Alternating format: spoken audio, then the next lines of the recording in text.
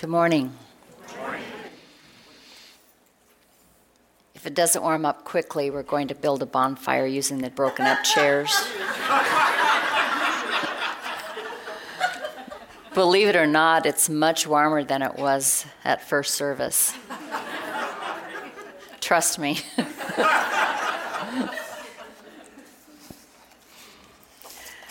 I began reading something from Jack Kornfield's A Lamp in the Darkness. This is a Buddha quote. There is praise and blame, gain and loss, pleasure and pain, fame and disrepute. Did you think this would not happen to you? He says, if you are reading these words, you may have hit hard times. Perhaps you've lost a loved one, or maybe you've lost your job, or received a difficult diagnosis, or someone close to you has. Maybe you're divorcing, or you're in bankruptcy, or you've been injured, or your life is falling apart in any number of ways. Maybe daily life seems like just a little bit too much, or maybe not enough. Even in the best of times, there seems plenty to worry about. Seemingly endless wars and violence, racism, accelerating environmental destruction. In difficult times, personally or collectively, we often begin to wonder not only how we can get through this, we begin to question existence itself. And he goes on to say, you are not alone. One of the most difficult things about hard times is that often we feel like we're going through it alone. But we are not alone. In fact, your life itself is only possible because of the thousands of generations before you, survivors who have carried the lamp of humanity through difficult times from one generation to another. Jesus, Buddha, at times they were hounded, threatened, imprisoned, physically attacked, despised. Yet their gifts outshone all their difficulties. And even now, as we hear these words, you can feel yourself as part of the stream of humanity, walking together, finding ways to carry the lamp of wisdom and courage and compassion through difficult times. It's not about you. It's about us. Life is difficult for everyone. And I cannot really continue this without pausing for just a moment and inviting you to pause with me to honor the life of Nelson Mandela, who is one of those human beings who, whether he's on the planet or not, is a light, is a lamp of love, of compassion, of power, of humanity. A human being who, not only in spite of his difficulties, because of his difficulties, stepped into a more powerful, a more compassionate, a more loving man. And I think an example for all of us. So thank you, Nelson Mandela, wherever you are. In this book, A Lamp in the Darkness, Jack Kornfield talks about illuminating the path through difficult times by using those difficult times to essentially light the way for the rest of our lives. And I think what he's talking about is the way that we do that is by practicing being fully present for those difficulties. And in doing so, light our own path, create our own way back, if you will, to a more powerful, a more compassionate human being. And in doing so, we transform the lives of ourselves as well as the lives of everybody around us. And so we become our own lamp, our own lantern, so that we do not depend on someone else, but maybe someone else serves as a reminder that, as Jesus said, what I do, you can do also. Cornfield says that when we learn to navigate our difficulties with compassion and grace, we discover that joy will return. And let me preface that by saying that it's okay if the compassion might seem a little stronger than the grace. I know for myself I'm not always as graceful and elegant in these times, or any times actually, as I wish myself to be. Recognizing that dark times, if we choose to call them that, are just part of life. They're part of life itself. And if we're willing to show up for it, if we're willing to show up for all our lives in the so-called ups and the downs, that we can learn a whole lot about ourselves. And we can learn that we can survive anything.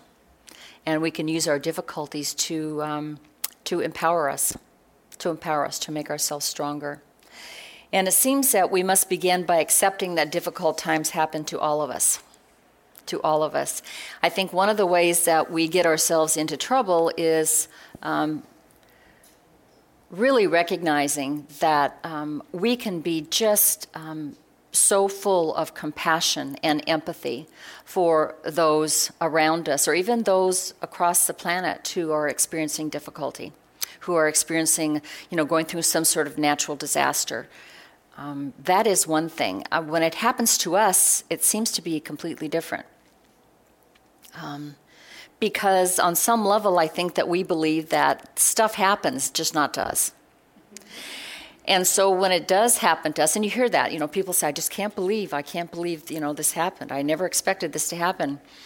So our initial response might be one of wanting to see a manager because there's obviously been an error of some sort. There's been a mistake. It's not supposed to happen to us. Not that I think I'm better, but it doesn't happen. And so initially we might resist it. We might object. And it's not helpful. It's not helpful. And it's a waste of energy, I think. So I think we need to begin by accepting that stuff happens to all of us. And that it is not, as trite as it sounds, it's not so much about what happens, but how we deal with what happens. And so we accept that what is happening is happening.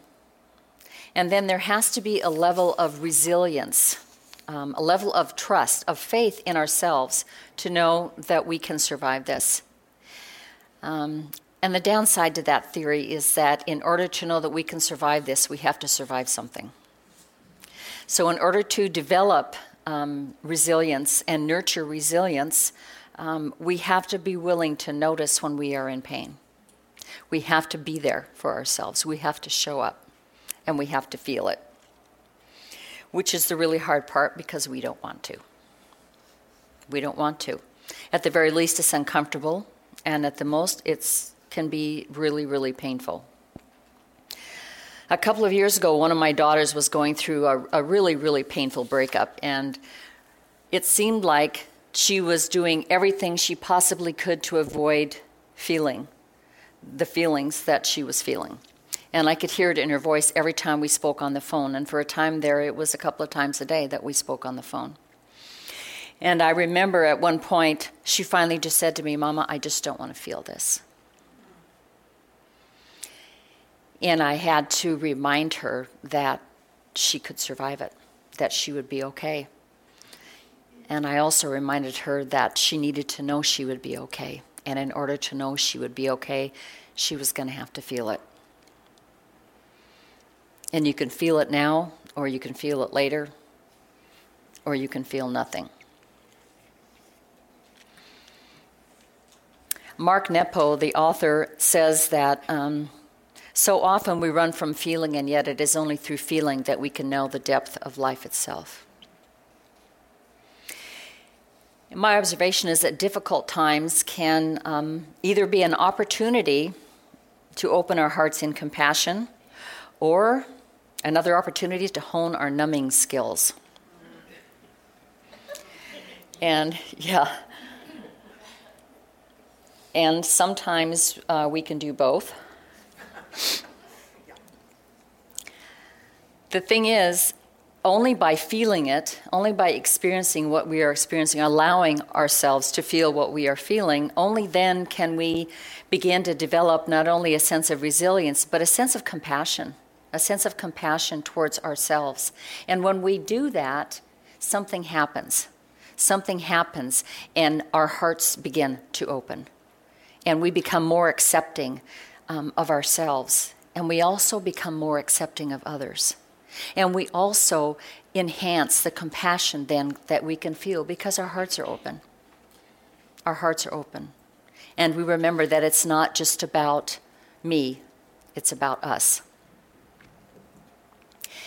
And I think it's important to acknowledge, to recognize, to remember that some of us have survived, have brought ourselves to this point only because we learned at a very early age to shut down. For some of us, that was a survival technique. For some of us, it was necessary. And God bless us as little children for doing that. It got us here. In some cases, it kept us alive.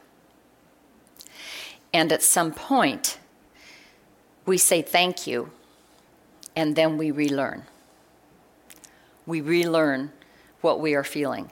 And we can do that. There is one technique that I'm aware of that we have talked about in classes. There is a technique to learn to feel again. Or if you don't need to do that, to learn to be aware of what you are feeling at any given moment. And it's a check-in. And it can start with something as simple as a 10-second, 15, 20-second check-in, just a few times a day, where you just stop. Whatever it is you're doing, you just stop, and this is all internal. You just stop and check in. Okay, what am I feeling right now? Just stop for just a second, and then that's it. You don't do anything about it. You just get used to acknowledging that as a human being, you feel. And getting accustomed to honoring that in yourself. Because the thing about feeling is it means that we're alive. It's part of the human experience. And of course, another word for numbing is deadening. And also the thing about numbing or deadening is that it is not selective.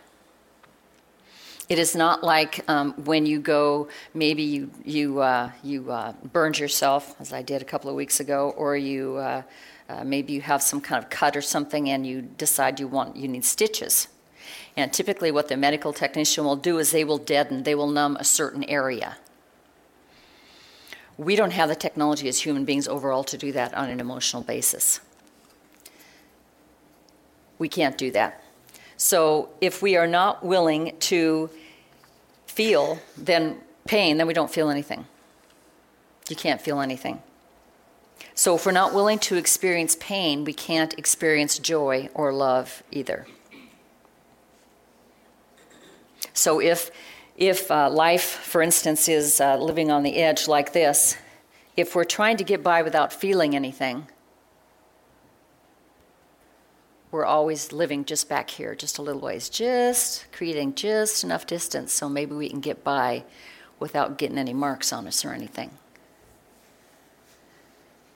And we can't be full in when we're back here. We will never experience joy or love or pain if we're back here. Everything will be dulled. Everything is dulled. Jack Kornfield says, if you can sit quietly after difficult news, if in financial downturns you remain perfectly calm, if you can happily eat whatever is put on your plate, if you can fall asleep after a day of running around without a drink or a pill, if you can always find contentment exactly where you are probably a dog.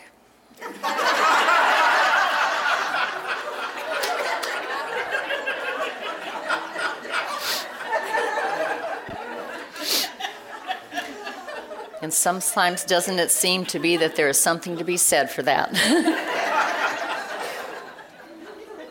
See, difficult times, painful passages of time, however we want to phrase it, hold the lamp, hold the light for us to illuminate the path for the rest of our lives if we are willing to show up for it, which, let's face it, most of us do not want to do. And on a rational basis, why would you? Who wants to feel awful? I mean, who wants to feel that? Most of us will go to extreme measures not to feel that. I mean, who wants to feel like hell on earth, right? But what are the options? Those would be two. There are two options. Either you feel or you don't. Because we can't choose. It's not like used to be Chinese restaurants where they'd have column A and column B and column C and so on. Maybe that was just Roseburg, I don't know. But we can't do that. We don't have, that's not how the human mind brain works. Either you feel it or you don't. And so numbing is just numbing. So this morning when we talk about exploring the idea of being willing to stand, and this is how I envision it, just being willing to stand, because this has been my experience. Sometimes you just have to stand there and let it wash right over you, because you just get exhausted trying to outrun it. And sometimes you just have to stand there and let it wash over you. And there is, that is a pathway, I think, to create in your own life, as your own life, an experience of mindfulness and compassion and trust. And mindfulness is the part where you become aware of what it is that you are feeling. You become aware rather than avoiding it. You do just the opposite. You just step right into it. And I don't mean wallow in it. I don't mean get in there and, hang up pictures and furniture and such. I don't mean that. I just mean that you take the time to acknowledge what you are feeling. You honor your own self as a spiritual being having a human experience, and sometimes that human experience doesn't feel very good. And we don't want to suck it up and plant some kind of platitude on it like, oh, it's all good. Well, on some plane, yes, it is. But on the human plane, it isn't always. Sometimes it just stinks, and it hurts, and it's painful, and it's scary.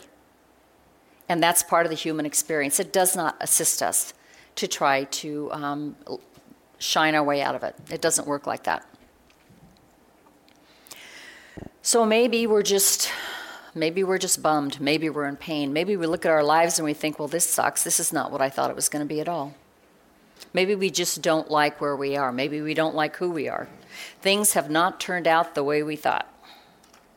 Mindfulness just means that we are acknowledging that that's how we are feeling at the moment. And I think at the moment is a good thing to remember. It said in the Bible something about it came to pass. It does not say it came to stay. It came to pass. So we honor our own human experience by being willing to be with whatever it is that we are feeling. And it requires a certain amount of humility as well as compassion. And by humility, I mean that, and I don't think this is just me, we have to admit that we are human. We have to admit that maybe we don't have it, maybe we aren't as together as we thought we were. Maybe that stuff that we thought we'd healed and we'd already dealt with once or twice or 10 times, we thought we were done. There it is again. So maybe we're not. Maybe we're unfolding. Maybe we're humanity in unfoldment. We are part of the human experience, and none of us is so special that we can escape that. None of us. No matter how spectacular we are, no matter what we do for a living, no matter how many years of education, no matter what it is, sometimes stuff is going to happen because it just does. And compassion is just self-love. Compassion is just accepting ourselves where we are, acknowledging that that is what we are experiencing, that that is what we are feeling, and loving our own selves through it. Just loving our own selves through it. So can we learn to accept what we are feeling? Can we learn to be with ourselves, sit with ourselves, and be okay with that? And be okay with that. Be okay if we have what Oprah calls the ugly cry. Can we be okay just being knocked on our behinds? Can we be okay with that? And we don't have to do this by ourselves. We can ask for help. We can call somebody maybe that we trust and ask them, just say, I'm just having a rough time here. Can you just listen to me for 5 minutes, and then when we're done, I'll just say thank you and we'll just hang up? I don't want advice or any commentary. Can you just listen to me? Or maybe you phone somebody and ask them to come over and just sit with you, and just sit with you. It's not a problem-solving exercise. Can you just sit with me? Can you just be with me here for an hour? That's all. The awesome thing about that is not only is that loving ourselves, that gives somebody else permission to be real as well and to ask for help. And it reminds us all that we are not in this by ourselves. And obviously, all of this requires a level of trust, and I think of it, certainly we trust the person that we called. We also need to trust ourselves, that we have resilience. The downside of that is in order to develop resilience, we have to be resilient in something, which means that we have to be willing to feel something. We have to be willing to get knocked to our knees so that we know that we can get back up again, which is what I tried to tell my daughter that time. Because there is something in us, I think, what it feels like anyway, is that I don't know if I can survive this. I don't know if I can make it through this. You can and you will. And the only way to know that is to go through it. It's the only way to know it. And it is cultivated. Again, it's cultivated, that sense of resilience. I think also there has to be a level of trust, a belief, a faith in something stronger, bigger, mightier, if you will, than ourselves. That there is something more to us than this. That there is something that, regardless of what happens, loves us and stands with us all the time. And that can be cultivated as well. Joel Goldsmith calls that courting the presence, developing and nurturing a faith in something greater than ourselves. I do that. I have that practice. And I'm grateful I have that practice. The other night, I don't think I'm the only one that goes through this, but the other night I had one of those crazy midnight strategizing meetings. You know, the ones where there's nobody there but you when you're supposed to be sleeping. And for some reason, your mind decides that now is the time to solve the mystery of life. It's whatever. And so I observe myself. I do that a lot. I just don't tell anybody. But I observe myself just twirling around, and even as I'm watching myself do this, I'm still doing it. And then it happened. What happens sometimes with me is that this thought comes in. All of a sudden, this thought comes in, and it isn't me, as in it isn't my ego. And the reason I know this is because it feels like some very quiet, silent, serene thought. And those of you who know me know that that can't be me.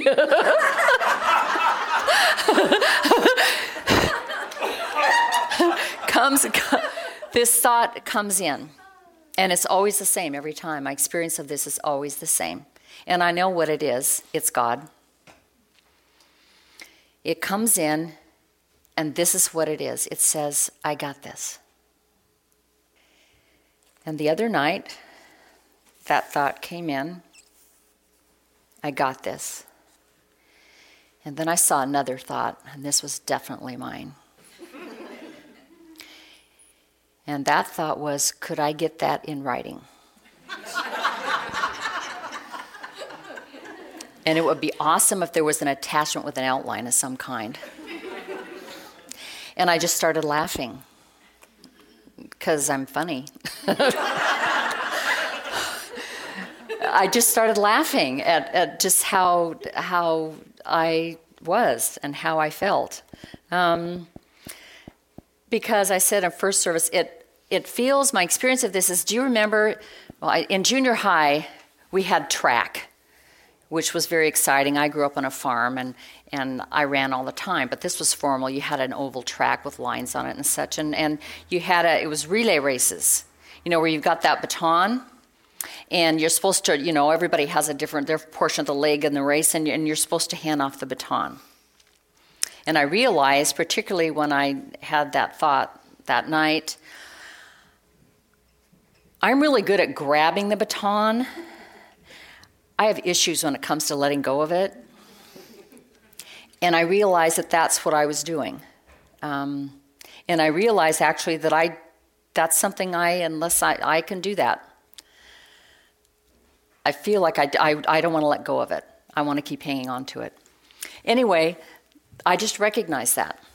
And I just started laughing all by myself at 2:30 in the morning. I started laughing. And then I said thank you, and then I slept. And so I get to practice self-compassion here, self-love.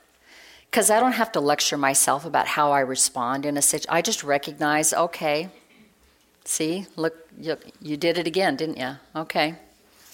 Next. Because the thing about life is that, seriously, there is no guarantee. Regardless of what we do, how evolved we think we are, how much training we may or may not have had, how much work we may or may not have done, there is no guarantee. There isn't. Chances are, what with being human and all, stuff's going to happen, and some of it is not going to feel very good. Can we show up anyway? That's the thing. Can we show up anyway? And by show up, I mean really show up. Be fully present and willing to experience whatever it is and allow ourselves to feel whatever it is that we're feeling and be okay with that. Because here's what, if we don't show up, we're going to miss it. We're going to miss it. We're going to miss everything. We're going to miss our own lives if we're always standing just a little bit back. Because we can't not feel some stuff and feel other stuff. It's Texas Hold'em. We need to go all in. All in. As some of you know, I have some direct experience with that. More than one direct experience I, whatever you call it. Just over a year ago, my husband and I got one of those unexpected diagnosis things. And I still remember it very, very vividly. I remember the phone call from my husband, and I remember sitting on the edge of my bed with my feet dangling over the edge and holding the receiver like this and just sitting there, just stunned. I didn't expect this. I didn't plan this. I have no control over this. What am I going to do with this? I remember just sitting there, holding the phone. It was stunning. And it kicked my rear end. Completely. Kicked it. On the floor, on the ground, on my knees, kicked it. It's like somebody took my life and just shook the heck out of it and then dumped it all out. It was all over the floor. All over the floor. And I remember at some point trying to pick up the pieces and put them back in exactly like it was before the phone call. And at some point, not right away, I will admit, not right away. At some point, I realized that was not going to be possible. I realized that what I was going to have to do was be fully present for every moment, deal with what was in front of me. And when people suggested that I was trying to get back to normal, I said, actually, no. I don't know what that is. I'm creating a new one. This is a new normal. Now, this is not something, an event, that I would have wished on myself or my husband or my children at all. I didn't design this. And I'm grateful for every single second of it. Because my life is different now. Because I am different now. Because once again, I was brought to my knees, and once again, I got back up. And once again, my heart was busted open just a little bit more. And so now I love myself more. I love my husband more. I love my kids more. My relationship with my husband is different. It's more. I'm okay. I'm more than okay. And if I had known that this and some other stuff, some other knock to your knees stuff, if I had known all of this stuff was going to happen when I was 28 years old and I met this man, if I knew every single bit of it, I would choose yes all over again. Because I get to love. And I will feel anything in order to feel this. Anything. It's worth it. And see, that's why we're here. That's why we're here. We're here to love. We're here to love. And Nelson Mandela knew that, and he changed South Africa. He changed the world. On my way here this morning, there was a thing on NPR about this man. He wrote a book called, "What Do You Buy the Children of a Terrorist Who Tried to Kill Your Wife?" They interviewed him. He and his wife are Jewish, and they were studying at university in Israel. And he gets a phone call one day from the hospital telling him that his wife has been injured and he needs to come right away. He went there. His wife was not recognizable. She had been at a coffee shop with two of her friends, and someone, a terrorist, had placed a bomb on the table next to where his wife and her friends were sitting. And just before the bomb went off, his wife reached down to get something out of her pack under the table. Her two friends were killed. His wife was severely burned. It took years for her to recover from this. It took at least that long for the husband to recover. He was having a lot of difficulty doing this. He finally realized that the only way that he was going to get himself out of this, through this, was to try to see the man who did this. Not revenge, to understand why, to understand. He couldn't get to the man, but he did, through connections, find the family of the man who did this. And he met the family. He went to their home. They were Palestinian people. This Jewish man went to this Palestinian home. Up until now, this Jewish man had not perceived Palestinian people as even human. He went into this home. He was met with literally open arms. They spent time together. They have since spent time together. It has changed his life. It has changed who he is. It has changed his worldview. And it changed the Palestinian family's life as well. They didn't even know that the husband was in Hamas. They didn't know anything about it. But walking through his pain and his own humanity, he was able to reach out. And these people who did not know each other and were bound only by this event, this traumatic event, walked through it together and emerged more, bigger, more loving, more compassionate, more fully alive. And that is, I think, what he is talking about. I think it is what Jesus taught. I think it is what Buddha was talking about. It is what Gandhi was talking about, how they lived. Nelson Mandela, all of them used difficulties and pain and tragedy even to unleash their own compassion, their own love, their own humanity, their own spirituality. And in doing so, they change the world. Sometimes one person at a time, sometimes more. Change the world. And we can do this. It might not look like them, or it might look like them, or it might look like you or I. To the extent that we're willing to show up for our own lives, we can change our own lives and life itself. We have to be willing to show up. And in order to do that, we have to remember that no matter what it is, how big it is, how painful it is, how hard it is, that we have the technology to do this, and that we are not alone. And there is that within us that knows exactly who we are, that is exactly what we need, and that no matter what it is, we are enough.